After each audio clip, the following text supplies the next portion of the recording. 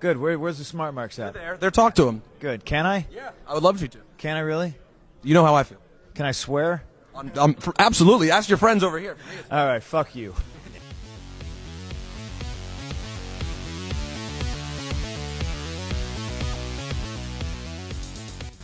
The Rogue of Wrestling, Michael Newman. Common problem for WWE superstars. Like, they never know how to react to the lights going off. Like, Undertaker made a career out of that. And the New Jersey Kid, Joe Sheehan. Why did no one who feuded with The Undertaker over all these years just bring a flashlight down to the ring? You're listening to the Super Smart Brothers Pro Wrestling Podcast. Can you imagine that, like, shielding his eyes, like, hissing as he runs away or something? Like some goth kid. Welcome, ladies and gentlemen, boys and girls, to another exciting edition of the Super Smart...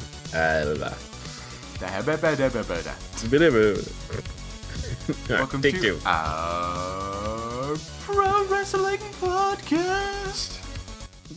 Should we just keep that in? I don't know, maybe. Yeah. Yeah, it's down and dirty this week, folks. Oh shit, we're rolling with that? Oh Jesus. Let's just All roll right. with it. Fuck it. Hey everybody. Hey! We're just doing it on take one this week, because fuck it, that's why. Alright, so are we just including straight from there, or should we go straight to even before that, where we fucked up the intro?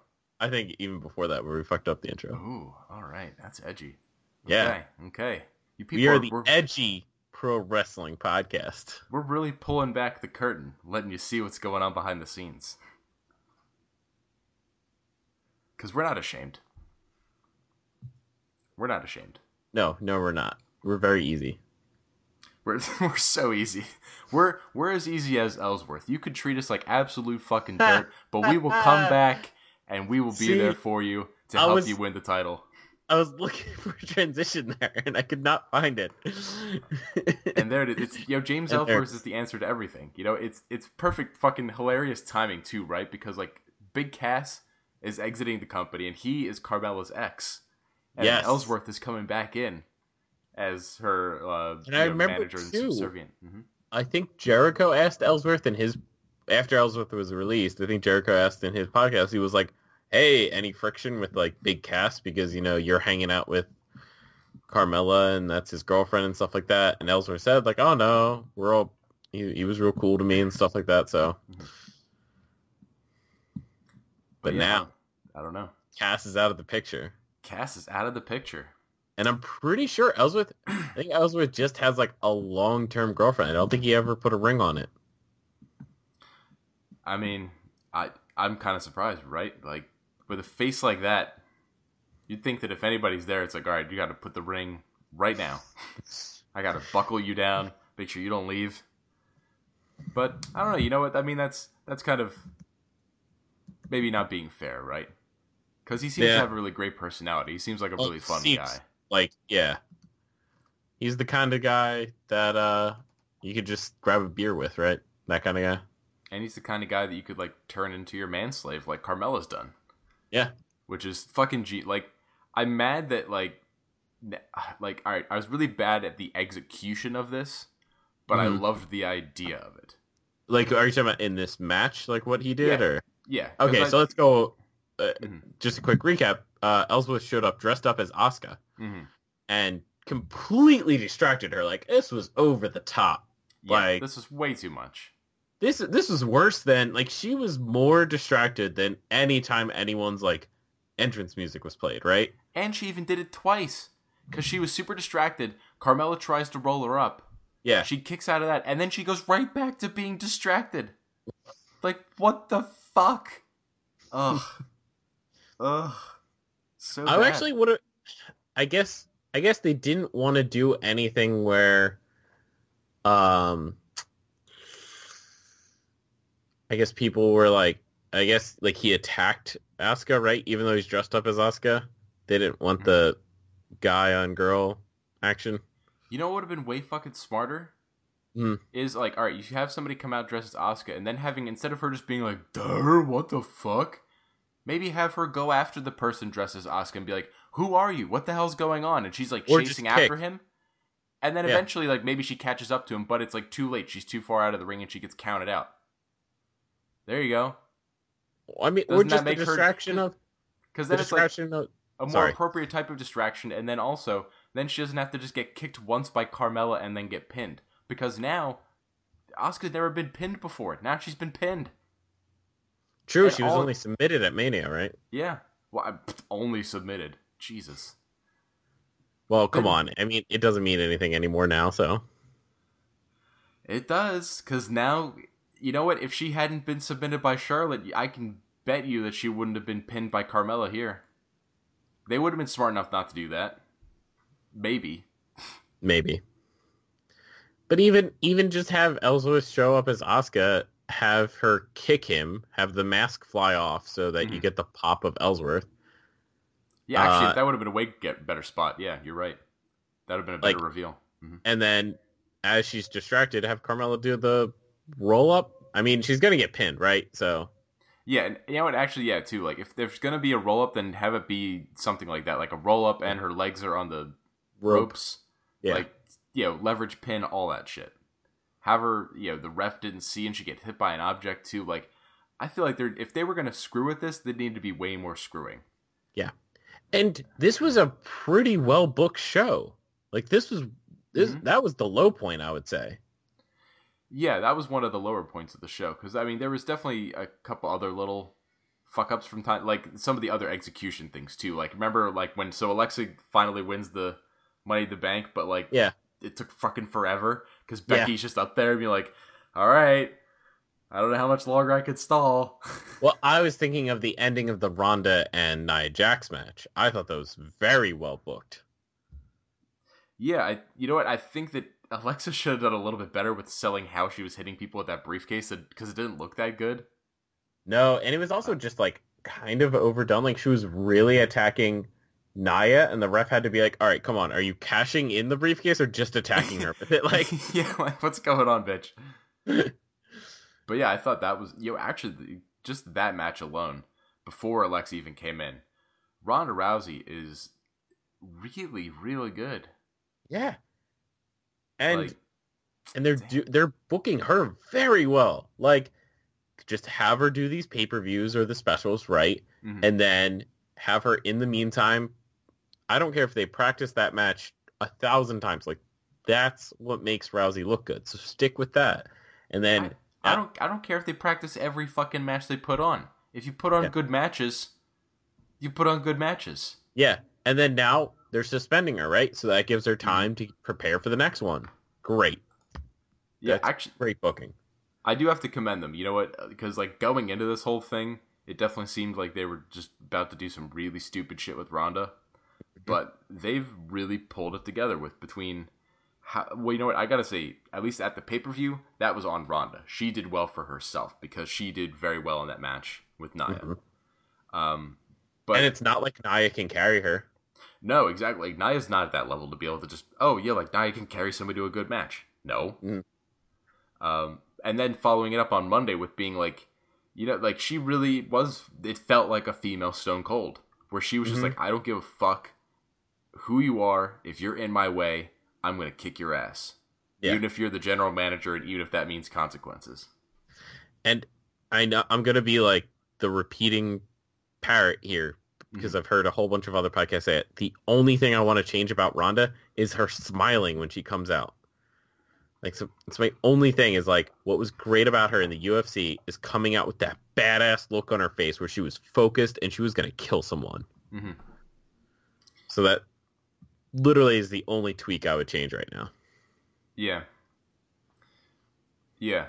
That would be, well, I guess they could do that. I'm wondering because I feel like in a weird way, they're doing it on purpose. And I think it's from the idea that like part of Ronda Rousey's character, right, is that she is somebody who was a UFC fighter, but then she's also somebody who's grown up being a WWE and pro wrestling fan.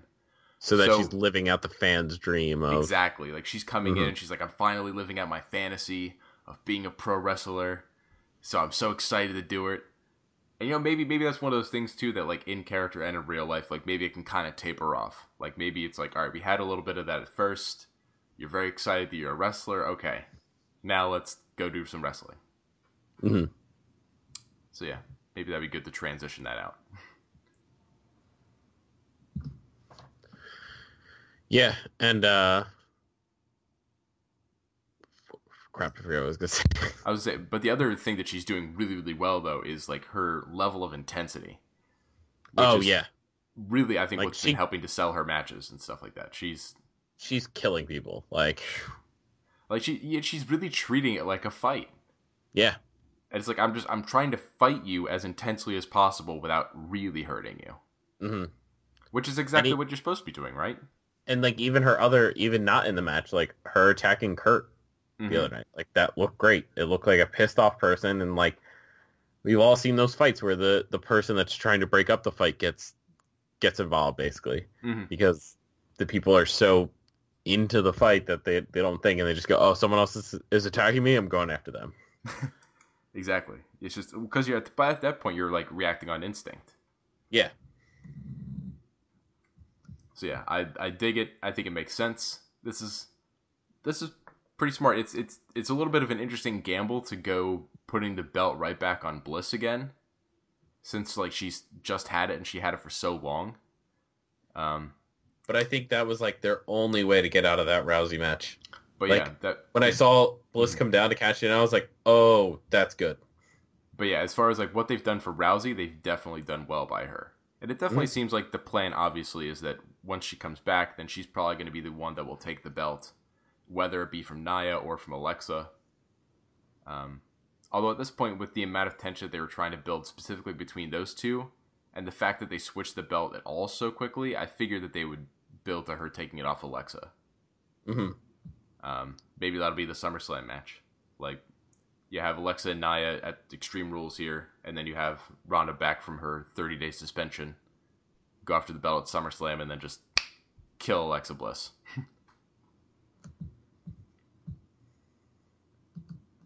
Yeah. I like the sound of it. Especially, actually, you know what? To combine two of their gimmicks, because Ronda Rousey has the armbar, right? And Alexa Bliss can do that thing where she can, like, make her arm look all fucked up. Oh, yeah. So there you go. You can have her get the armbar on her, like, snap her arm, and then Alexa Bliss is like, ah, fuck! My arm is all broken. And now she's lost the title. Like, that'd be a good visual. Like, Ronda Rousey just breaks Alexa Bliss's arm.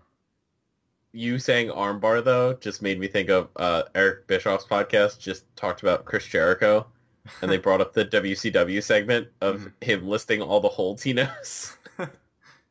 And how every other one is armbar. Armbar. And then Chris Jericho, the IWGP Intercontinental Champion, will challenge Ronda Rousey for the Raw Women's Championship in an armbar versus armbar match. And he'll count the Raw Women's Championship along with his other heavyweight championships. Yeah. How many time heavyweight champion is he? Like 6? Heavyweight, not that much. Maybe 4 or 5? Maybe. Something like Let me look that up while we... Because he does. I like that he's calling himself a 10-time Intercontinental Champion. Yeah. That he combines the WWE and IWGP. Well, because he's like a 9-time Intercontinental. Yeah, he's 9-time in WWE, 1 in IWGP. He One in won New the undisputed WWF Championship once. He won the World Heavyweight Championship 3 times. Mm-hmm. He was the WCW / World Champion 2 times? Huh. Yes. Oh, you were right. So altogether 6 times, like Okay. WWE / Heavyweight Champion. Wow, I just forgot about a lot of those. Yeah, well, it's probably one of those occasions where like one of them actually had some decent length to it, and then the other ones just popped in really quick. Like the only reason that I think probably most people remember that John Cena has 16 world title reigns is because he's. Or wait, is it 16 or is it 17 now? He tied Flair. Yeah, Cena is tied with Flair. He has not surpassed him yet. So he's 16. And it's only because like he's tied with Flair. Like I doubt almost anybody could name all 16 of John Cena's WWE title reigns. Yeah. Like that'd be, you know what? If somebody could, I would be impressed and then also make fun of them. Because like, how the fuck are you? You're this much of a John Cena fan? Oh, I think there's just some people that like remember all that stuff super well, right? Like just like a Rain Man level autist. Yeah. Where you remember every single match. Like a Dave Meltzer, right? Like he probably just remembers all this shit because he watches so much wrestling and knows so much about it that he just It's like, funny. I know. He's very humble when he talks, though. If you ever listen to Dave, like he's just like, I don't know about this, and then he'll just pull some random fact and be like, yeah, but like remember when so and so drew this much in this town? And I'm like, shit, dude. Like, yeah, he'd be an amazing fucking brain to have. Like someday, if we have like the Futurama level technology where we've got like the floating brains and shit, and then you can just like access people's information, that'd be great. To just have like the wrestling encyclopedia knowledge of Dave Meltzer. You just plug into that and just get any like answer to wrestling stuff. I mean, maybe not everything, but like quite a lot compared to any other person, I think. yeah, and that's what I like about Dave. He never says that he knows everything. He's just like, I've just watched a lot of wrestling. Like, Yeah, it's, I feel like a lot of the criticisms that I hear, and I guess it's not that many, but most of the ones that I feel like I hear about Dave or the Star System or the Wrestling Observer newsletter is more honestly criticisms at like his fans or some of the people who are a little bit too obsessed with it, like some of the like the dark side of the internet wrestling community, as it were. oh yeah, Not Dave himself. yeah. Because like the things that I usually have like read him say or heard him say, I agree with him a lot of the time. I think he's the pretty smart and interesting guy, and also, like you said, very humble, giving his position. He's definitely a good bridge between the old and the new, because he grew up in the era that like Jim Cornette and stuff love, and he loves that kind of wrestling, but he also sees the merit in this new kind. And he actually went on like Jim Cornette's podcast and like had a debate with him about the current day wrestling. And Jim actually gave in and like admitted to some of the strengths of like today's wrestling, but he was still like, no, I enjoy my stuff more, which is fair. Like, yeah, like your stuff, but don't shit on the new stuff. Like, of course, everybody's gonna have their fucking cup of tea. Which, speaking of which, my most favorite cup of tea is back, Joe. Lucha Underground is back. We kind of forgot about this for a little bit. Season 4 has begun, baby, and there's oh my gosh! All right, so if you remember, catch me up, because I'm buying a house, so I just don't have free time. Don't have time for Lucha Underground. So if you remember from the end of season 3, Dario Cueto got gunned down by some mysterious guy. Right. Yes. Okay. So we open up with the fact that the temple is now in a different location because the murder that happened there, like, too much of the FBI investigation's going on. They can't hold the fight ring there anymore. Real quick, behind the scenes, is it actually a different place, or did they just change up the set? I think they just changed up the set. Like, it's not different. It's just for storyline reasons. Okay. So they go to a different place, which is now called like the Ice Box or something like that. It's like this cold place. That's awesome. But like they still have the ring goes there and Lucha Underground is there, but they reveal more that the idea is it's still all just a cover, and that they're doing this more like this Aztec god plot thing going on with this mysterious organization. Okay. And so the people that are talking is the guy who killed Dario Cueto, and then the guy who ordered the hit on him, who we learn is Antonio Cueto, Dario's father. Oh my god. Who is played by the same guy as Dario Cueto. No way. Yep, in like a really hilariously obvious, just like he's got his white hair wig. He's got like one white eye contact. And he talks in this really like crazy gruff voice, because Dario Cueto is normally like, oh yes, like I love violence, and now he's like, oh yes, I love violence. Like it's like Batman talking. Exactly. Yeah, exactly. It's Bruce Wayne versus Batman. So and so he's standing over a grave with or the coffin with Dario's body in it, but like anybody with eyes, you could tell it's like the same guy. So at some point in the season, I assume we're gonna get the whole reveal that like, oh, Dario faked his own death. Yeah. Plot twist. But that's hilarious. And then he even like, so it's in the priest that like it's in the promos, but then it's also in like when he comes out, like knowing Dario would come out and address the crowd. Antonio Cueto comes out and addresses the crowd and stuff like that for matches. Like, it's even that level. And he does the voice and everything. Like, it's so fucking hilarious. So, we got that, and he comes out in the first fucking episode. We have Aztec Warfare to kick off the season. Oh my god, the first... Wow. To kick it off. So, Pentagon Dark is putting his title on the line. We got all sorts of new faces coming in. We've got, obviously, a lot of people who are not there. Like, Prince Puma's not there anymore. Mysterio's not there this season, I don't think. No, I don't think so. Matanza was not in this, but Matanza was in the second episode, which I'll get to in a little bit. But basically, he defends against pretty much everybody else. Like, Sexy Star also was obviously not there due to her kind of, fucking Oh, up. I didn't know that affected her Lucha Underground status. Okay. I think this whole season was filmed like after a lot of that happened, if I remember correctly, from the timeline. But yeah, anyway. So he defends, and he actually ended up being the first person to ever successfully retain his title in Aztec Warfare, as Pentagon actually comes out the winner. So other people that looked pretty good in this, and other storylines that look like they're coming out of this, Son of Havoc got quite a lot of eliminations, and there was like a lot of storyline for a little while of him and Pentagon going back and forth, and then somebody else would come into the match and interrupt them. But then, they get rid of them, and then it would go back to those two. So there was a lot of that like this. I think maybe Son of Havoc might get a big push later in this season, which I'm going to be pretty excited about. But like Mil Muertes was in there, and him and Phoenix looked like they're kind of reliving their rivalry. King Cuerno came back, so he's in there now. And Nice. At the end of last season, he ended up stealing the gauntlet. And then we find out in this season, in the beginning here, there was a segment where Katrina goes to his like trophy room and goes to like take the gauntlet, but then find out that the gauntlet's actually not there. And then he's like, "What? You think I was going to be stupid enough to put this out on display?" And she's like, "Where is it?" Because she somehow like needs this to like get her life back or something like that.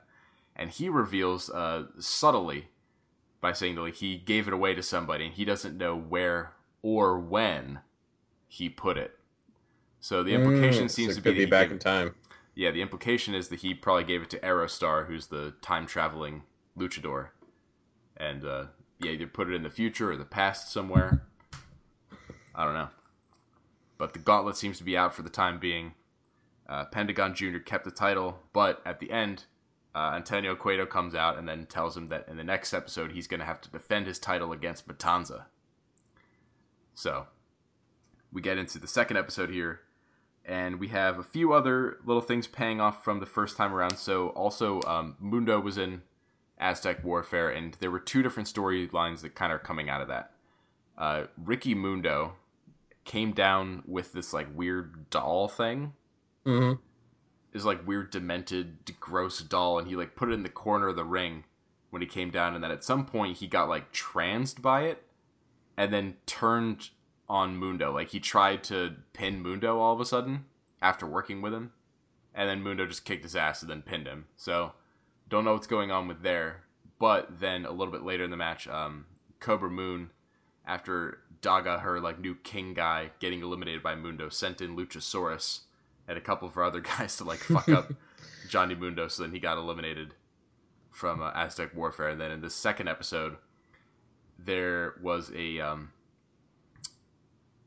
bit with like Cobra Moon out there, because there was a medallion match for the Gift of the Gods. Okay, already. Wow, they're really getting stuff going like right away. Yep. So first medallion match was between El Dragon Azteca and then Drago. So it was Dragon versus Dragon. Mm-hmm. And to repay the Luchasaurus and her goons like eliminating him and whatnot from the Aztec Warfare, after the match, Johnny Mundo comes out, and then him and Taya attack Drago and Cobra Moon, and it looks like they might be trying to turn Mundo face. I'm not sure, because there was definitely like a solid pop after like when they came out and they attacked him and stuff, like, or he attacked them. So I don't know, we'll see, but there definitely seems to be like a feud brewing between Worldwide Underground, whatever's left of them, versus the Lizard People. So beginning that sort of tag team feud, because then also in the trios world, Dante Fox, I don't know if he's like what his situation as to why he wasn't there, but he wasn't there. and they said he was missing in action. So they gave Killshot, because Killshot, Dante, and Mac were the Trios champions at the end of Season 3. And so they just gave the one belt to Son of Havoc. Just because, I guess, he's been Trios champion before. So they were like, all right, whatever, here you go. Here's an extra belt. So he's the Trios champions now as well. And then they had a defense on the second episode here. It was like those guys defended against... oh my god, I'm totally fucking blanking now for a second. Oh, it was Famous B. Famous B came in with some new clients. And one of them, you'll definitely recognize, Jake Strong, formerly known as Jack Swagger. Oh, I'd heard about that. Yeah, so Jack Swagger comes into the fold now in Lucha Underground as a client of Famous B and challenged for the Trios titles, but his teammates kind of like fucking lost the match for him. Actually, they put him over really strong because like he had, I think it was Killshot. I'm sure he had somebody in a, it was either Killshot or Son of Havoc, but he had somebody in the ankle lock and they were fucking tapping and the ref wasn't seeing it. And then Mac was coming in trying to fuck him up and he had to like hit him like 4 or 5 times just to be able to get him to release the ankle lock. Like clotheslining this motherfucker and he's still just got an ankle lock on a dude. So like they really put him over.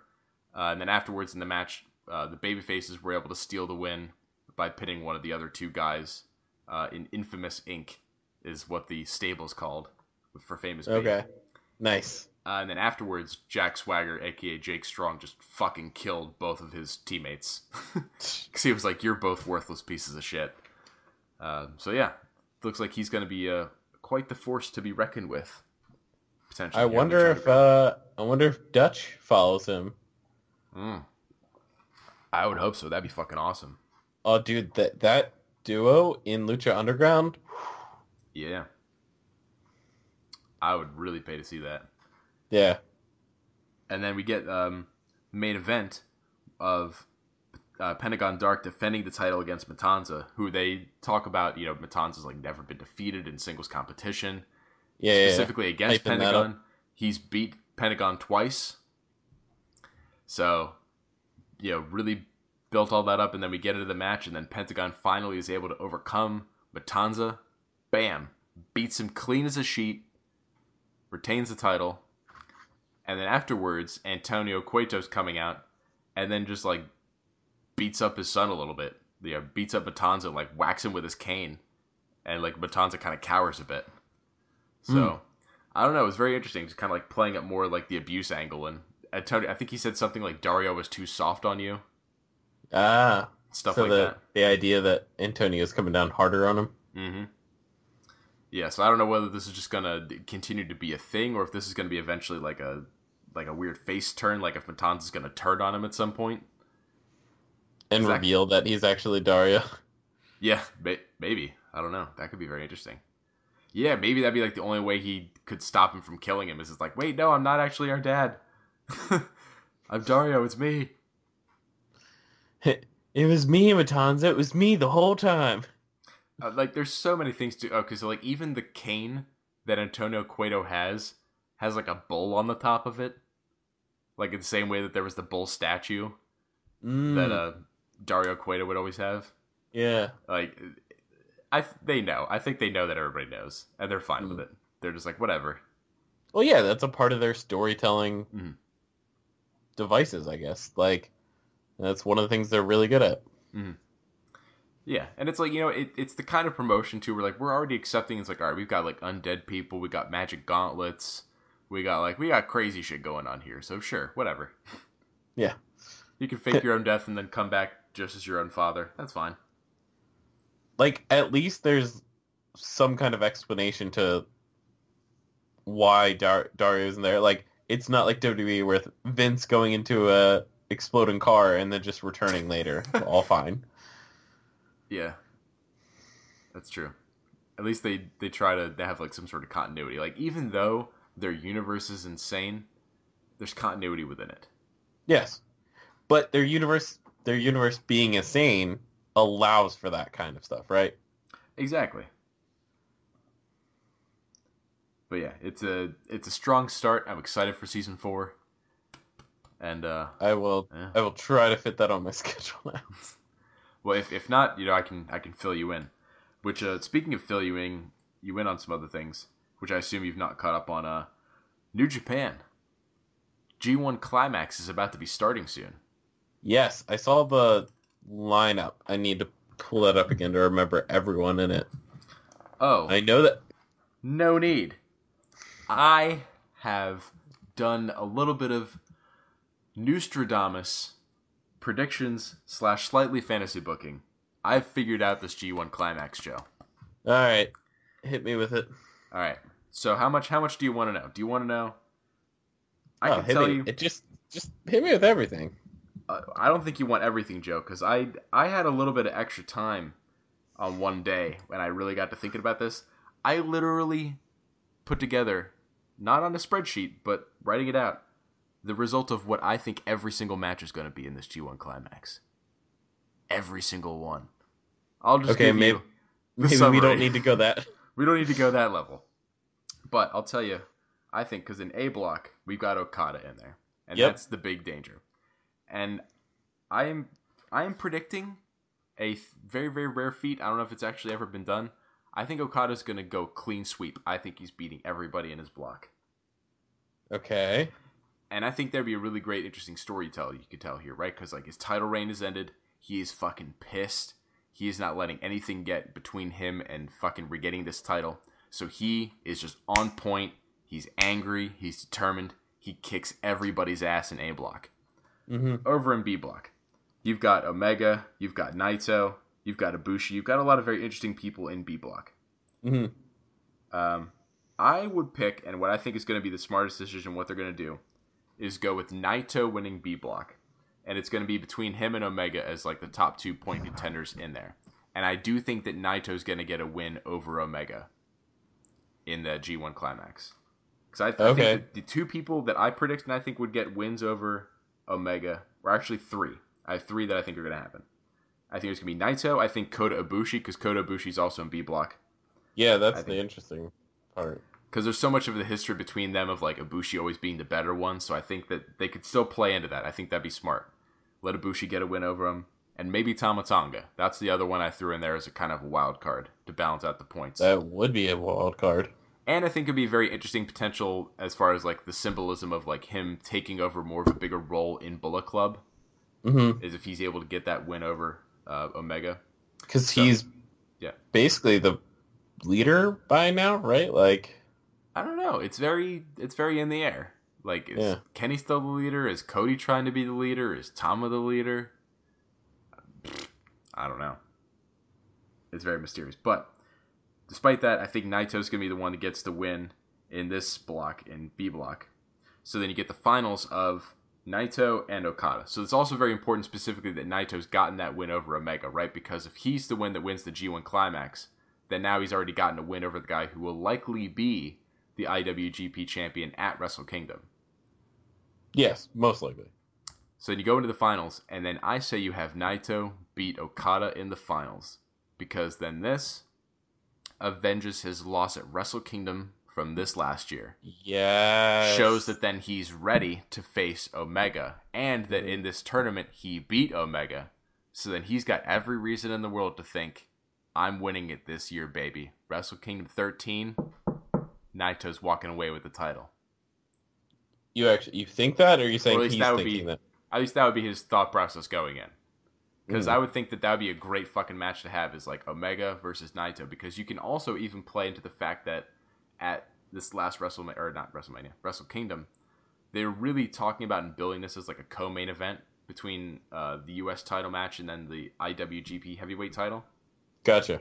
So then Naito can be like, no, fuck you. It was not a co-main event. There was a single main event. I was the main event, not you, Omega. No matter how good your fucking match was, you and Jericho were not the main event. So then he can play into that frustration, because then that also mounts on the frustration that he's had from his storyline when his main event got taken away. Like, it's genius. So I think Naito's winning the G1 Climax again.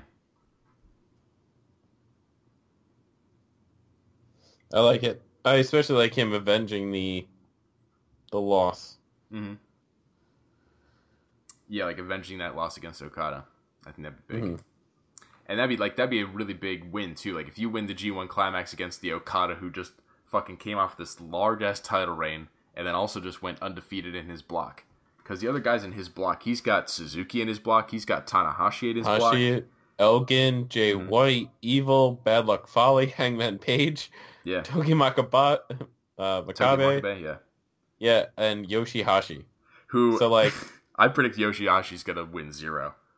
I think he's Yeah, gonna go but- on a straight losing streak. so what? The first 1, 2, 3, 4, 5, 6, 7, 8 guys that I named are like a tough competition. Mm-hmm. Yeah, G1 Like- Climax is no joke. Nope. But yeah, I'm pretty confident. I think Naito's walking away with this. I think that at least that booking, like even if not every single match that I've booked in this makes it, I think that at least that general format makes the most sense. At least like just watching what they're seeming to be doing and the direction of their storytelling.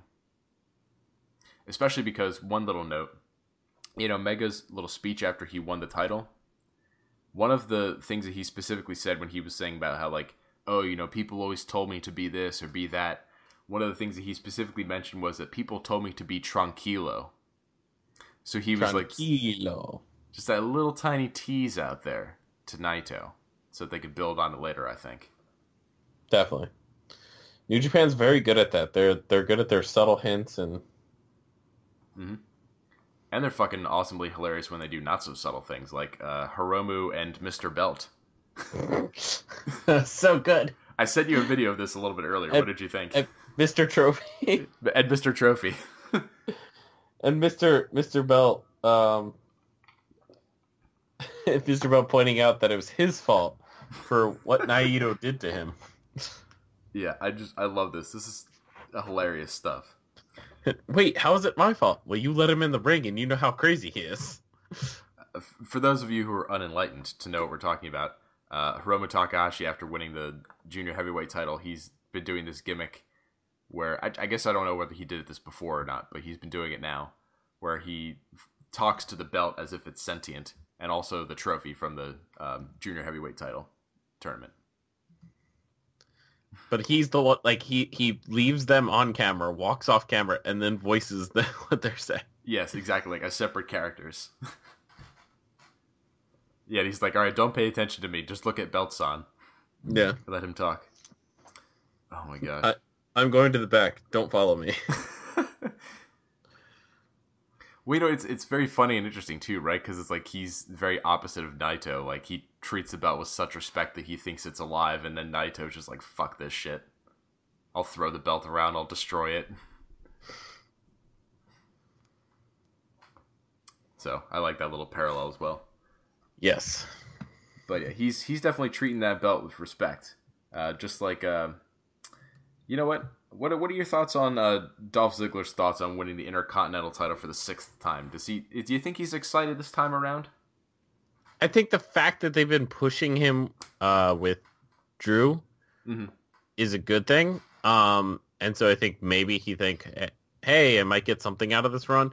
I mean, it was definitely a surprise. Yeah. I didn't see that coming. No, like that was definitely like a typical Ziggler thing to do, right? It's just like throw him in there to lose to a guy and make him look good, have a good match.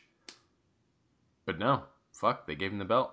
Because, like, out of the 2 matches that Seth Rollins had in that 24-hour period, you had Elias. Like, people actually thought Elias had a shot at maybe taking the belt off him because he's getting pretty hot. But then, no, Seth Rollins beats him, and then it's Dolph Ziggler the next night that gets it, so...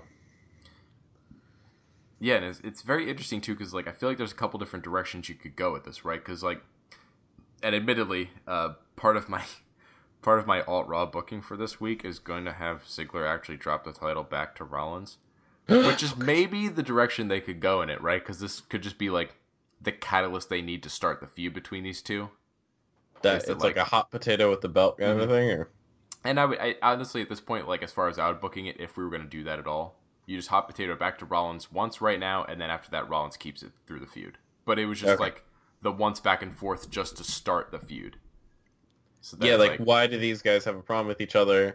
They exchange the title. That's the start. Right. It was like, oh, well, the problem is that Dolph Ziggler popped out of nowhere and stole the title from him. Mm-hmm. But because look, this is how much of a bone I'm trying to throw to WWE. In my fantasy booking, or not my fantasy booking, but I guess it is fantasy booking. Whatever. Anyway, Definitely fantasy my booking. better fantasy booking than their actual booking for Raw next week. I'm trying to help them get Roman Reigns over because Seth Rollins needs something to counter Drew McIntyre in this match, right? So have Roman Reigns be the guy that fucking takes out Drew McIntyre to even the odds. I mean, what else is Roman doing at this point? Roman is most over when he is either Dean or Seth Rollins' friend. Mm-hmm. So, gotta give something And- to help this guy out. Dean's out right now, so Seth it is. So, Seth it is. But then, forbidding that, the other idea that could be very interesting is, keep it on Ziggler here for a little bit. Drew keeps helping him keep the belt. And then eventually, Drew's like, you know what? Maybe I should be the Intercontinental Champion. Which you know what it's a lot like? Mm. Shawn and Diesel.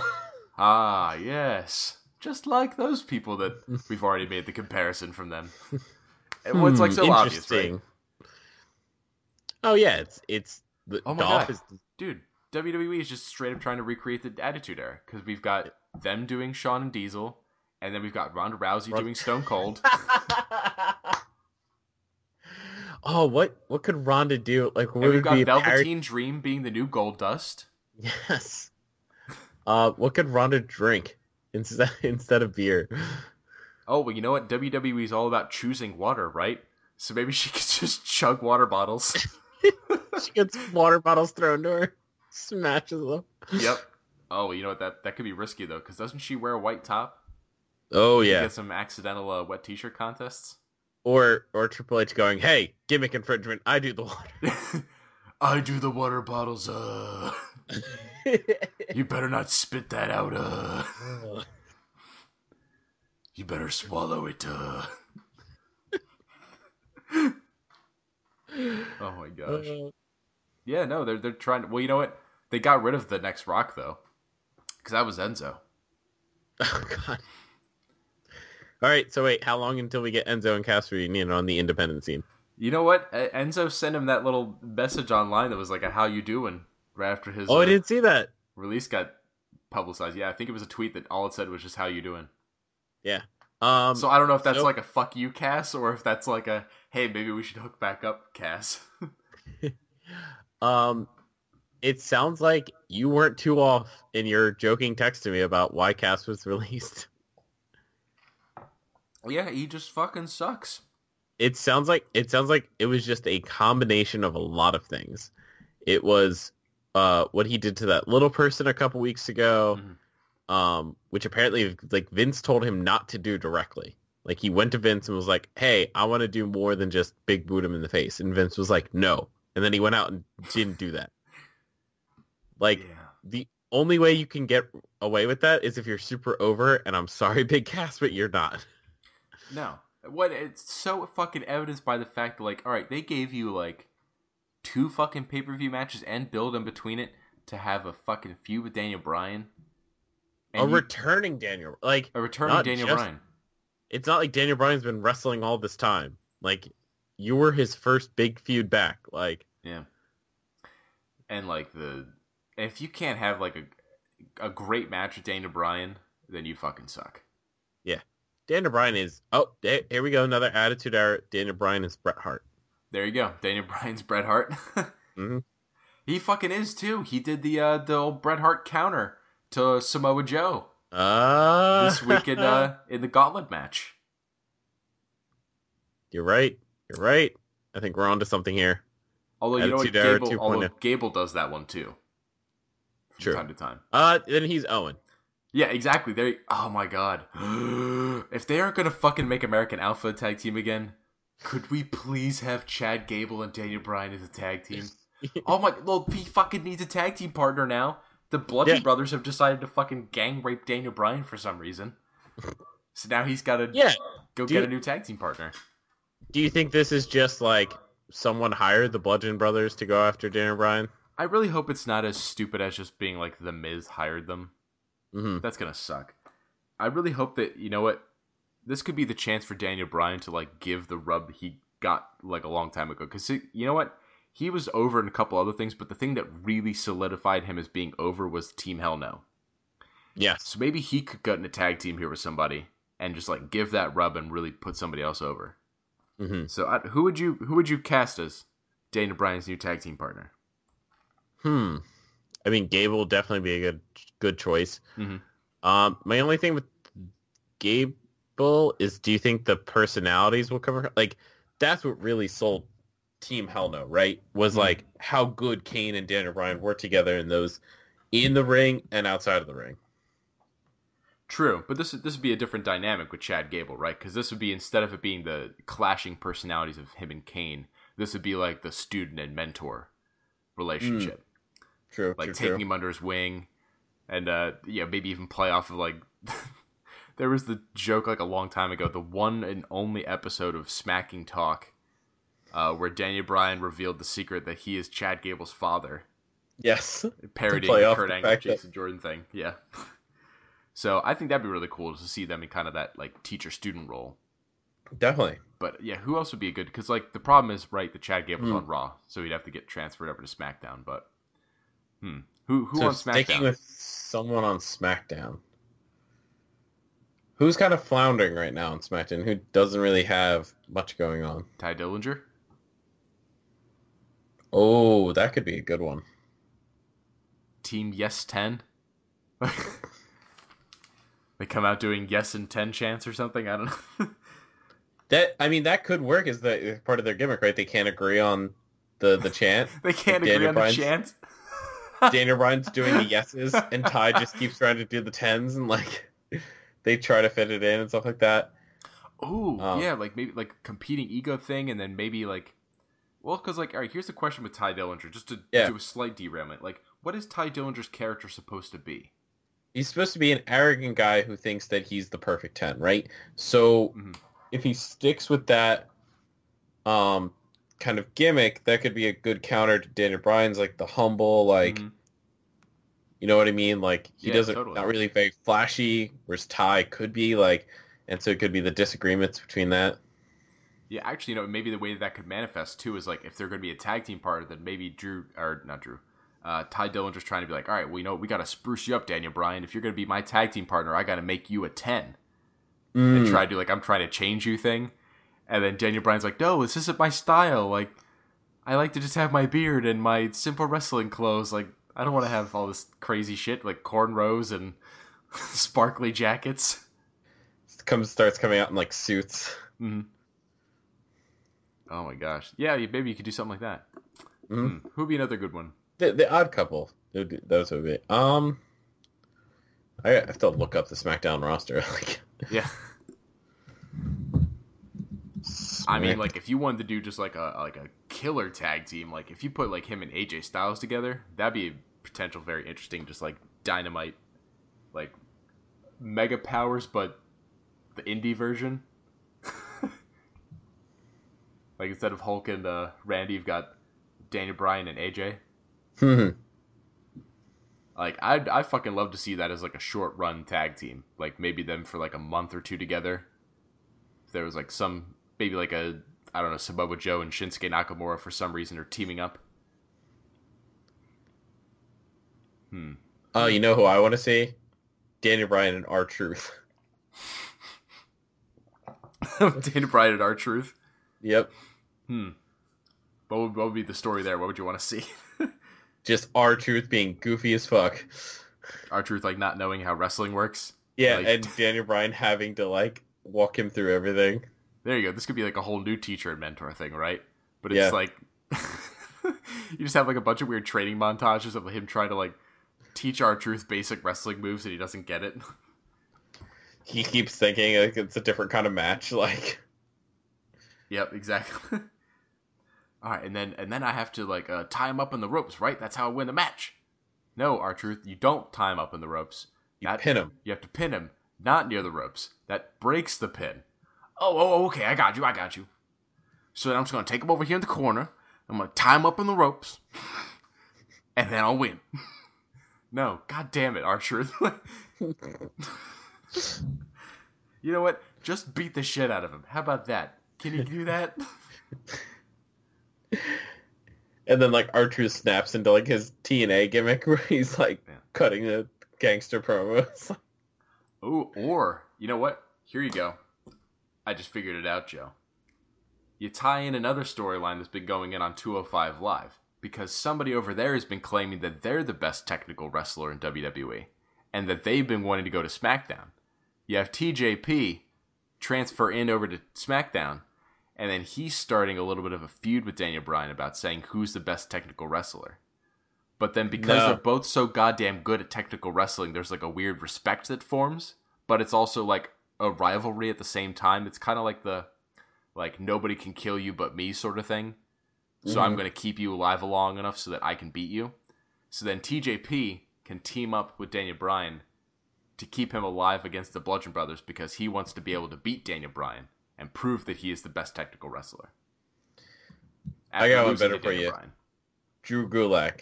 Because then Daniel Bryan and Drew Gulak can compete over their submissions. Dang. I'd be down for that too. Man, get Drew Gulak in there. I just fucking love Drew Gulak. Like, he is a real amazing gem that's come out of 205 Live.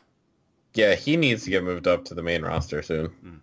And actually, you know what? Just to delineate over 205 Live, one thing I did really like this week, I think Itami's starting to figure himself out. Like, I think he's starting to come to terms with the fact that he's a heel. Yes. In this company, and he's like, all right, let's finally start running with that and work with that a little bit.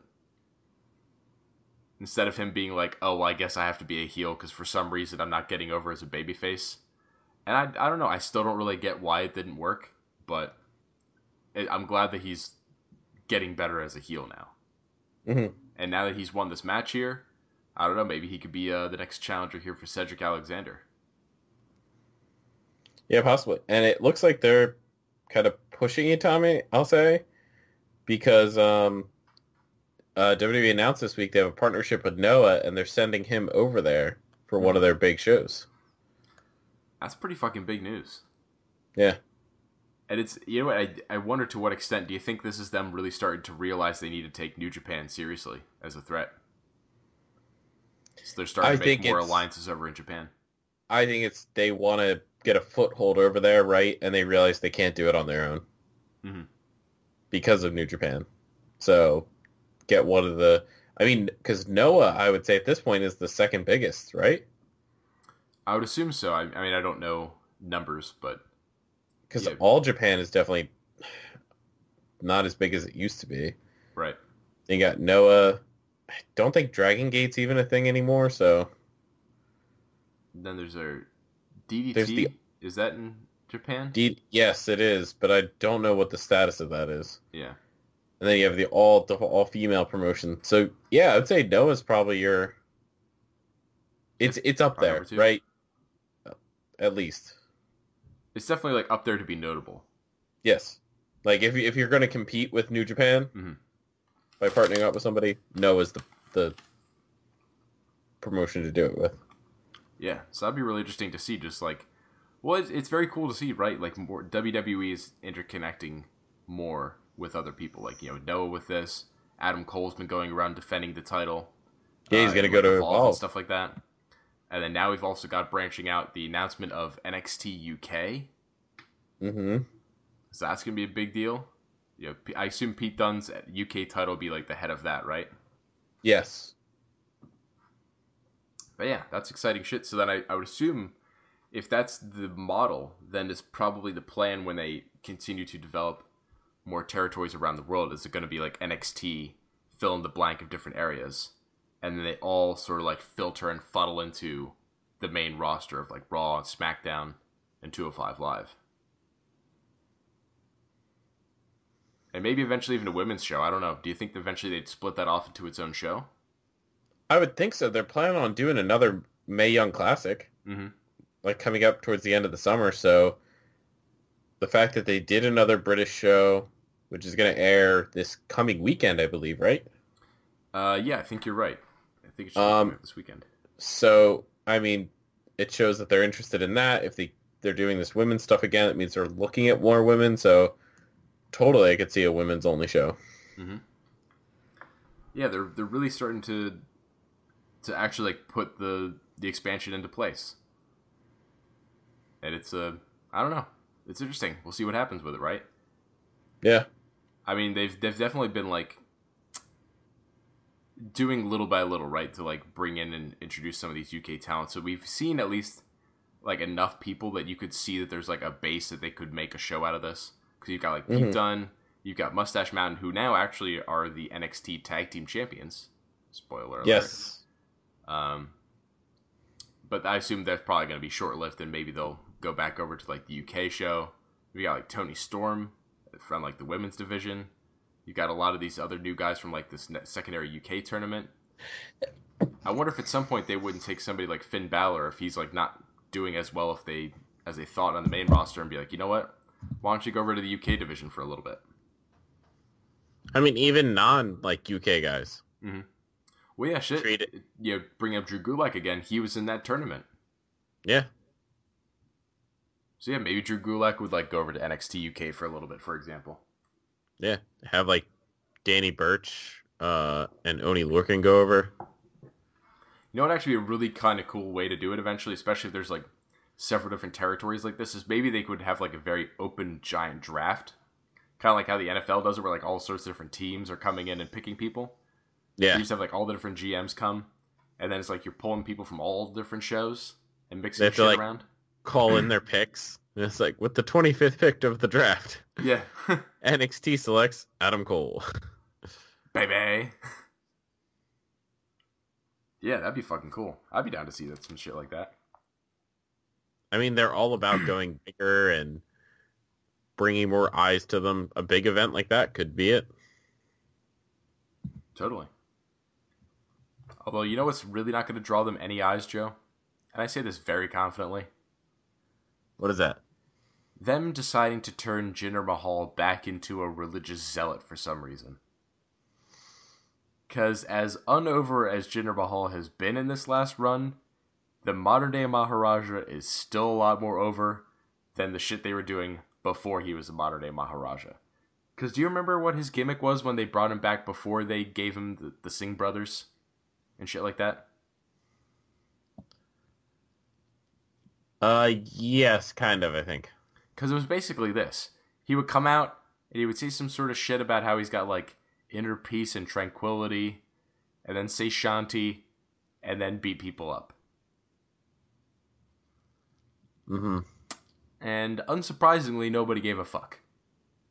Yeah, like I don't right now. And now they're just going back to this fucking well. Like, what is going on? I think they just don't know what else to do with him, so they're just trying anything. I guess they figure it's like, oh, you know what? Having him lose to Roman Reigns didn't work. So, I don't know. I guess we'll do this shit. You know what? I'm trying to remember. Is Sunil Singh, that's the one that's still with him, right? That's like injured? Is he still supposed to be injured? Yes, I think so. If they really want to do something kind of funny with this weird religious spiritual shit angle, they should have him be like a weird faith healer and then like heal Sunil Singh or something. And then start like, I don't know, saying some sort of shit about how he can like do that to other people. Like, at least that would be something. But this is just, I don't know. Like it's the fucking worst part about it is it's like, other than it being completely uncreative, is that it's just so basically xenophobic. Is then the idea is what we're just supposed to not like this guy because he's a different religion than most of the people watching this show. Like, that's pretty fucked. I just think they're just throwing shit at the wall. Yeah, I don't know. I just think it's funny that like they feel like they can get away with something like that, but then like anytime they do anything like minorly racist or sexist or whatever, they start freaking out. But then it's like, but you know, whatever, we can make fun of Hindus and and do this shit. So yeah, I don't know. It's just silliness.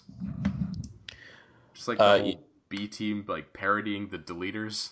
Oh my god. Well, you know what I enjoyed about that was Bo Dallas impersonating his brother. That was hilarious. And you could tell that Bray was having a great time with it. Yep, definitely. Wonder if he said backstage, like, this is the biggest push you've ever gotten. Yeah, really. Impersonating me is the biggest push you've ever gotten. That's so sad. But true.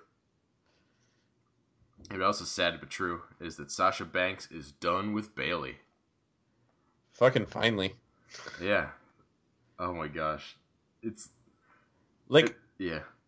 this feud has just been so weird with, like, I don't know, have you ever, like, been mad at a friend and then forgiven them, mad at a friend, forgiven them, and, like, just kept going back and forth, and then finally went, you know what, I'm done. Like... You know, I feel like less with actual friends, but more so with, like, girlfriends. Okay. Like, this feels to me just like a messy breakup. Yeah. It's like they keep realizing that they're not good for each other and they're trying to break up, but then it's like, but we've been together forever and we're like best friends. So then they try to, like, get together for a little bit until they fucking piss each other off again, and then it's like, alright, can you two just fucking break up and move on? Yeah. Everyone else is tired of it. Yeah, and then Sasha was, I guess, now finally tired of it, but, like, it's hard to fully believe it, right? Because, like, they've beat each other up and said that they were done before. Yes. So, maybe it'll stick this time. Maybe. From a timing perspective, it almost couldn't be better, right? Because, like, if you build this up really intensely right now, we have Extreme Rules coming up. Perfect. Do an Extreme Rules match or something. That's perfect for grudges. Except Bayley doesn't do well in Extreme Rules matches. That's true. You know what? But maybe Sasha could, like, tease her about that and remind her about how it's like, you know what? Remember last time you tried to go Extreme Bayley and then you got butchered by Alexa Bliss and lost even though she clearly got herself disqualified in that match and it made no sense? And then maybe this could be like Bayley finally fucking snaps. Like, all the pent-up aggression for all the... It's like, do you see the movie, Anger Management? Years ago. There's a part in the beginning where Jack Nicholson's talking about what he says is like the two types of angry people. There's the person who at the grocery store yells at the cashier because they didn't take their coupons because they're like expired or something like that, who just explodes. And then there's the cashier who just takes the shit day in, day out for years, and then someday comes in with an AK-47 and kills everybody in the store. That's Bayley.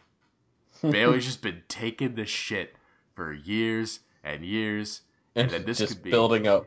Exactly, build up pent up aggression. And she's just like, all right, bam, time to kill Sasha, and just like go nuts. That would actually that would be great because that would be an evolution of her character, and one that made sense. And maybe she could be like kind of finally horrified. something that makes sense. Yeah, but finally. Something. Just give her something, damn it. Like, it's almost crazy, because, like, just think about that, like, what, 2 years ago or something like that, when Bayley came up to the main roster. She was so over, it was, like, almost inconceivable that they were going to fuck this up. People were calling her basically like the female, like, Stone Cold, basically. I heard a lot of people calling her the female Cena. Yeah, female Cena, that's what I was thinking of. And it's like, they were right. But then WWE fucked it so bad. Then the main roster writers got on it. Yeah, it's actually really funny. I remember there was I think this was on Wrestling Soup, but I'm not 100% sure. Somebody was saying that, do you think that, because they were noticing a certain pattern, I think it's a little bit true, that in NXT there's like a definite cool off for like everybody's like character arc, that when you win the NXT title, you seem to cool off just like a little bit. Mm-hmm. And he was saying that, you know what, I think that's like the audience is just smart enough and they realize what's going on now, that like it's like a situation where like you're sitting there, you know your pet's going to be dying soon because they're old and sick and you're going to have to put them down. And it's like you're just trying to enjoy that last little bit of life with them, but you know that soon they're going to be dead. Because with the NXT Championship, right once you drop that shit, you're always going up to the main roster. And then you're never the same ever again. Like, they just kill you. And they were never heard from again. Yep. Oh my gosh. It's so fucking true. And it makes me sad, because now it's like, yeah, I'm just looking at Aleister Black, and it's like, oh no. Aleister Black, you're Not so Aleister. cool right now. No. They're gonna turn you into some like really cheap bad Gangrel knockoff. No. That's actually funny because he was on the Edge and Christian show this week. Really? Yeah. They had a Brood reunion. Oh my gosh. That's awesome. Oh, yeah, Gangrel, okay. For a second I thought you were talking about Aleister Black on He was on months ago on the Edge and Christian show. let's see. Man, we have really talked about a lot of fucking wrestling this week. Yeah. You know what? One more thought for you. Unless you've got something Hit me. else. Nah, hit me with it. What did you think of Rusev winning the gauntlet match? That was pretty Loved exciting. it. And I did not expect it. Was not expected. Were you thinking Daniel Bryan? No, I thought Samoa Joe, to be honest. Oh, okay. I was thinking Daniel Bryan. Because I figured Daniel Bryan and Miz were going to start going at it now. Yeah, that's why I'm interested to see how this whole brothers thing works out. Yeah, the Bludgeon Brothers. Bludgeon. I could not think of that. You know, the brothers.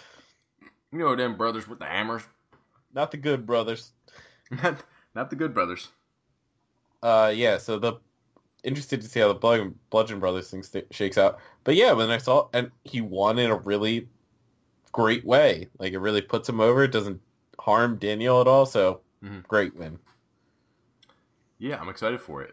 The only thing that has me, like, slightly nervous about it is, like, just after, like, Cass getting fired, there's a part of me that's scared that's, like, is this, like, a last test for Rusev to be like, all right, buddy, like, we're going to give you the big shot, so it's now or never? Or is this, like, a situation of them, like, I don't know, for some reason they're getting rid of him and they're like, let's feed him to the champion first? I don't think they're getting rid of him. Like, I wouldn't think so either, because I feel like Rusev's doing a good job.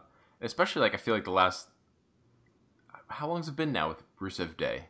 Like, a couple months, I guess, at least? Couple months. But even beyond that, like, there's been no rumors or anything like that of Rusev being, like, hard to work with backstage or anything like that. Like, that had just been piling on Cass. So, yeah, I think that was his downfall.